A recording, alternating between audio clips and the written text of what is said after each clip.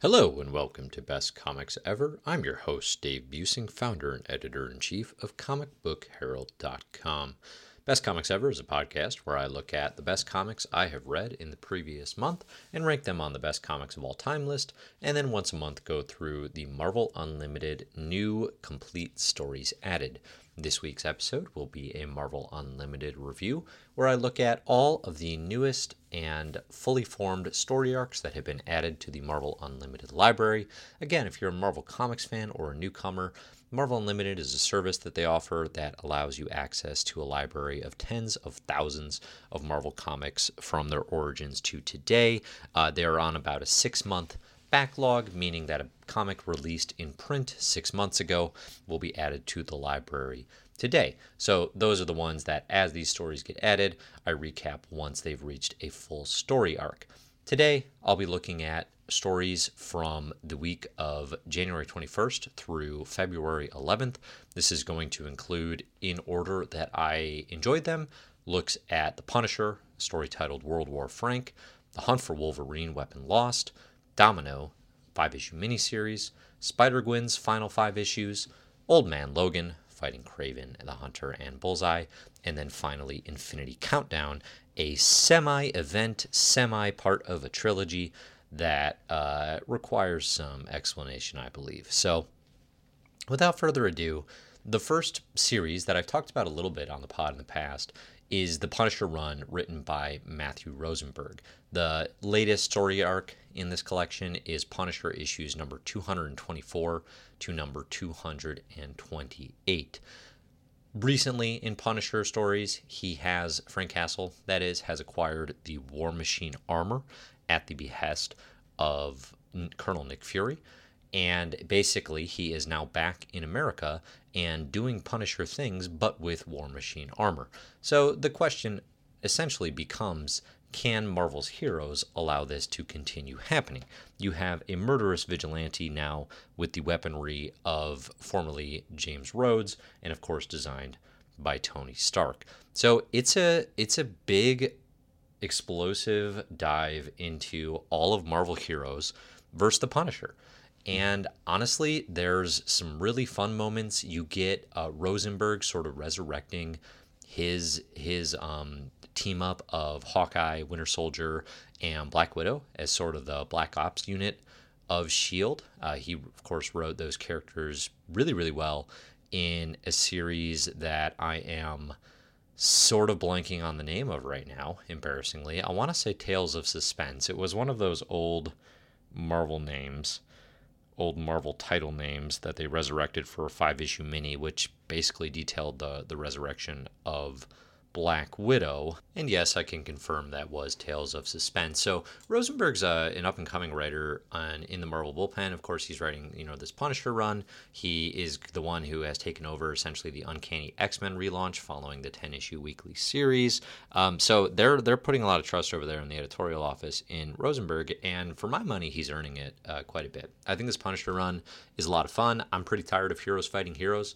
I gotta say, Punisher and War Machine armor versus everyone, though, has some kind of easygoing, just getting your kicks through some wild action appeal. I really like Castle's laconic, sort of easy, he's just got no time for these heroes' nonsense. His insults toward the Winter Soldier and the way he really gets under Bucky's skin, which is not something that a lot of heroes can necessarily do, is pretty fun to watch. And all in all, it's not, my favorite Punisher comics of all time by any measure, but I think they're pretty good. And I was pretty skeptical of putting Frank Castle in War Machine armor and actually coming up with a good story out of this deal, but the Punisher does it. I actually think some of the ways that were most surprising to me, aside from the action, is you have Punisher not only going up against the heroes, but going up against some Secret Empire remnants. And for example, one of the biggest villains in that series. So you get some Rosenberg reflecting on the reveal in Secret Empire. And if you haven't read that 2017 event and don't want to know anything about it, then definitely skip ahead a bit. But Frank Castle joined up with Hydra, and this was, for my money, pretty inadequately explained. in that event comic, and you have people in the Marvel universe basically saying that is not forgiven, and then you have Frank Castle simultaneously saying, I'm going to get revenge on the people in Hydra who made me look bad. So I'm pretty interested and compelled to see where the rest of this is taken. Right now, this gets a recommend for me. I think follow along with this Punisher run and see where it's going. It's gotten better as it's gone, which is, I think, the best you can say for a slightly longer running arc.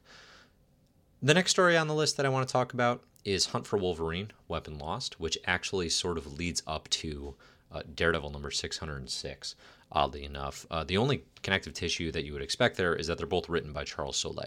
So, or Soule, I believe it's pronounced. Soule has been writing Daredevil for a bit. Number 606, it follows up on Weapon Lost, which is a 4-issue miniseries that is part of one of 4 Hunt for Wolverine, basically, tie-ins that are going on. Now, I think there's a broader frustration with these Hunt for Wolverine series because they sort of signify this endless return of Wolverine back from the Death Wolverine event that happened in 2014.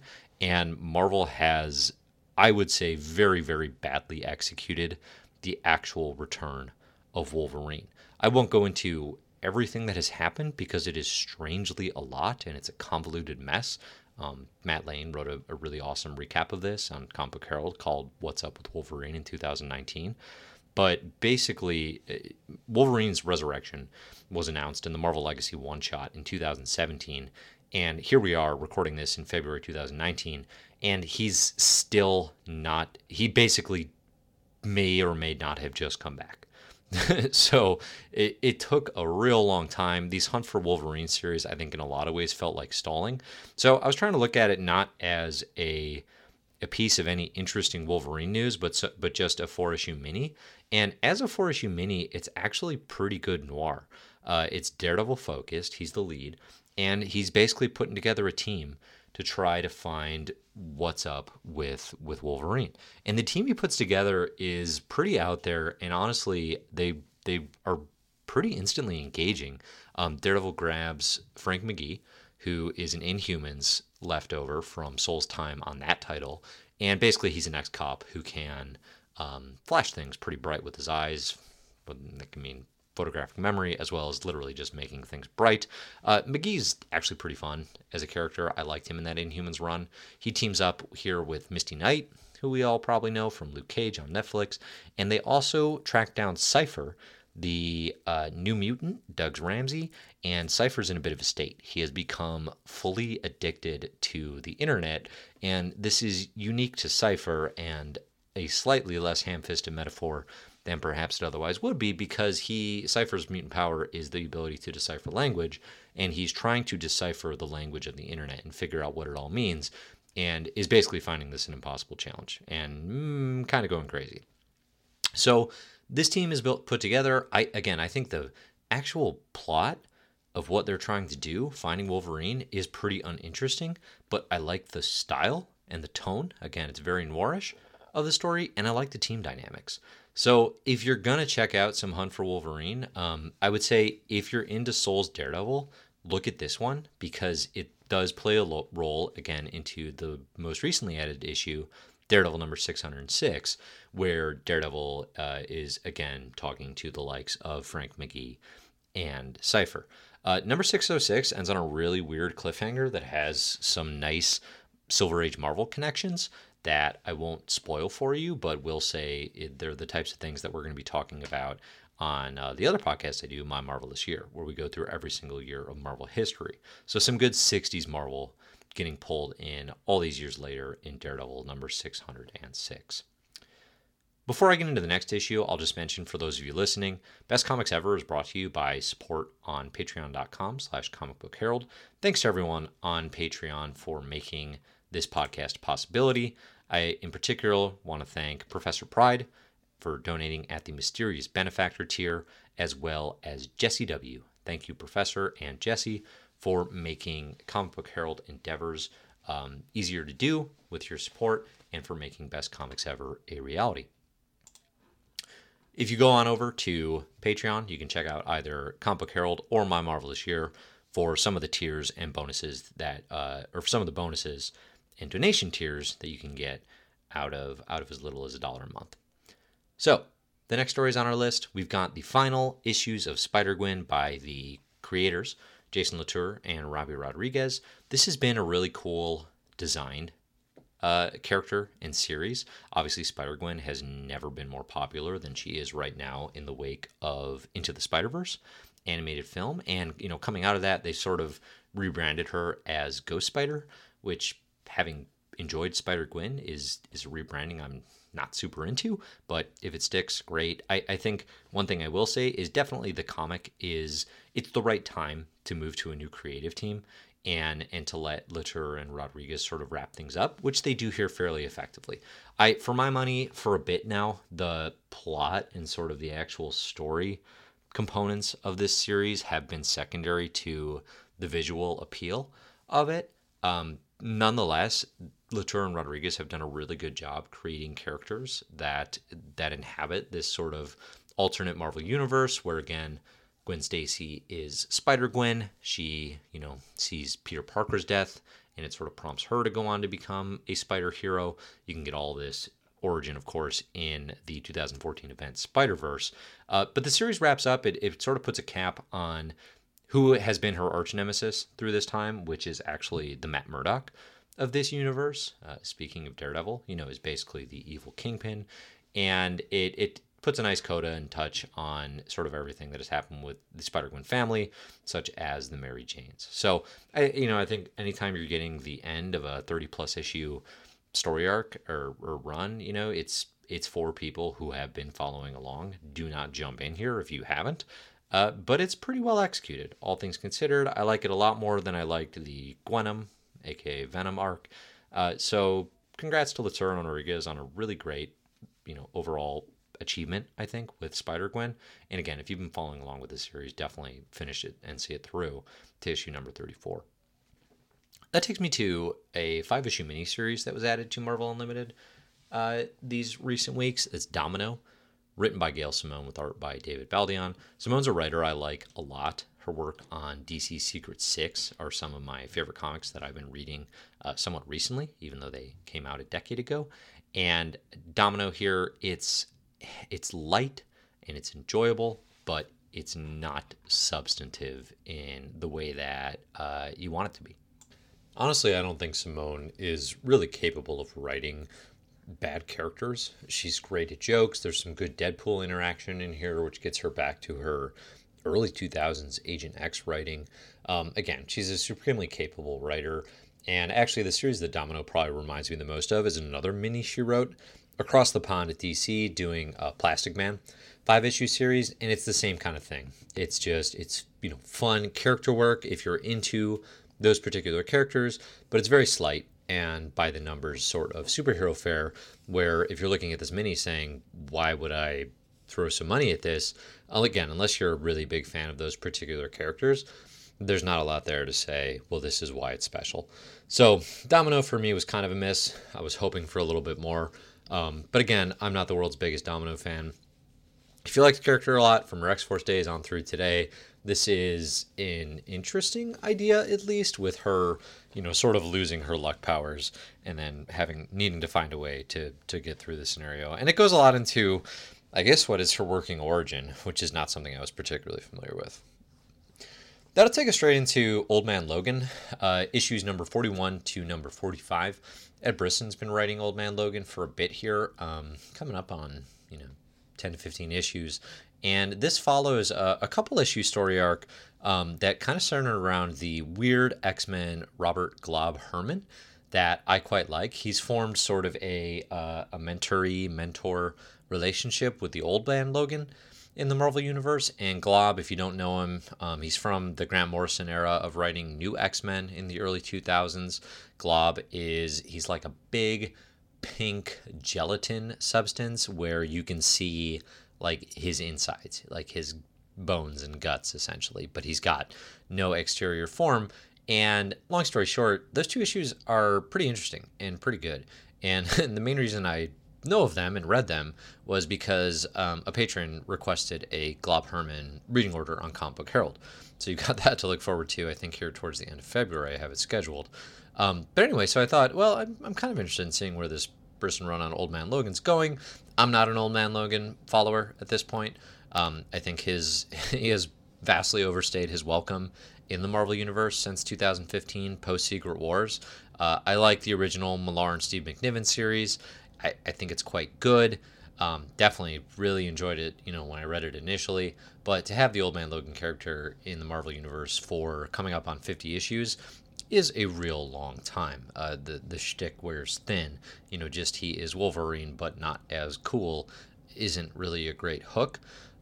So in these issues, you get him first. Kraven the Hunter sets out to hunt and put him down because he is an inferior version of Wolverine, which I kind of appreciate the weird Kraven logic there.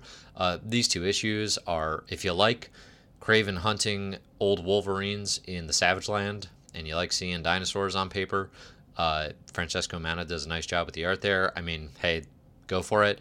I was very, very bored by these comics. The next three issues I thought were significantly more interesting because they bring in Bullseye at his most psychotic. It's actually really deeply connected to recent sort of modern Bullseye continuity.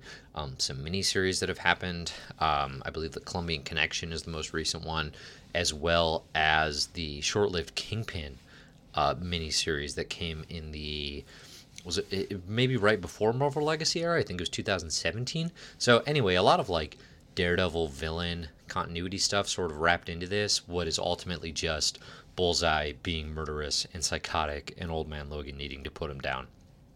So I would say jump straight to those issues, which I believe would be 43, 44, 45. If you're interested in checking out what's going on in this run, I'm not super sold personally. It was going to take a lot to get me there. And again, unless you're a big Old Man Logan or Bullseye fan, I think these are probably issues you can avoid. Speaking of avoid, Infinity Countdown is the last item I have on the list. This is the 5-issue, ostensibly, event that ran through 2018. The whole Infinity event that Marvel rolled out over the last year and a half now is kind of weird and difficult to explain. Basically, it's a trilogy that started with Jerry Dugan writing Guardians of the Galaxy. So there's a Guardians setup. I think it's issues, I'm going off the top of my head, but it's 145 to 149. I don't think it actually hit 150 for some weird reason. Then it goes Infinity Countdown for 5 issues, and yes, there's tie-ins. And then it's going to jump to Infinity Wars for 5 more issues to wrap up. So Infinity Countdown is the middle of this event. It's all set up. So you've got Jerry Dugan writing, Mike Deodato on art. I think when you take the trilogy all together, it is kind of interesting. I think it's a spectacular failure, honestly, because it's the 2018 version of a Avengers Infinity War tie-in comic, at least aesthetically. And in that regard, I mean, it's so overlooked and underdone. And it's, making Gamora a really, really big player in the comic version of events. And it's just, the book is clearly trying to be something to connect with what happened in that film, but it doesn't really at all. And it's kind of just a mess. So it's got some interesting cosmic stuff going on.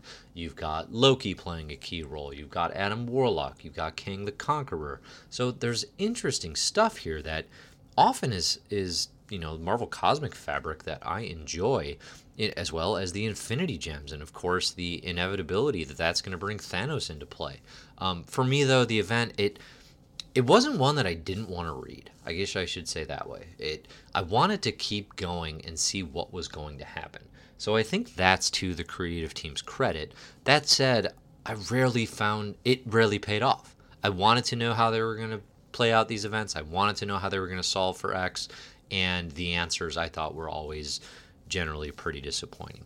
So it's going to go down as a real oddity, I think, in Marvel events. If you're interested in reading the whole thing in order and all the tie-ins that entails, I recommend checking out the Comic Book Herald reading order page. You can, of course, just search for Infinity Countdown reading order, or if you go to the Complete Marvel reading order, I've got the full list of events, and you can find Guardians, Countdown, Wars, all listed in a row right there.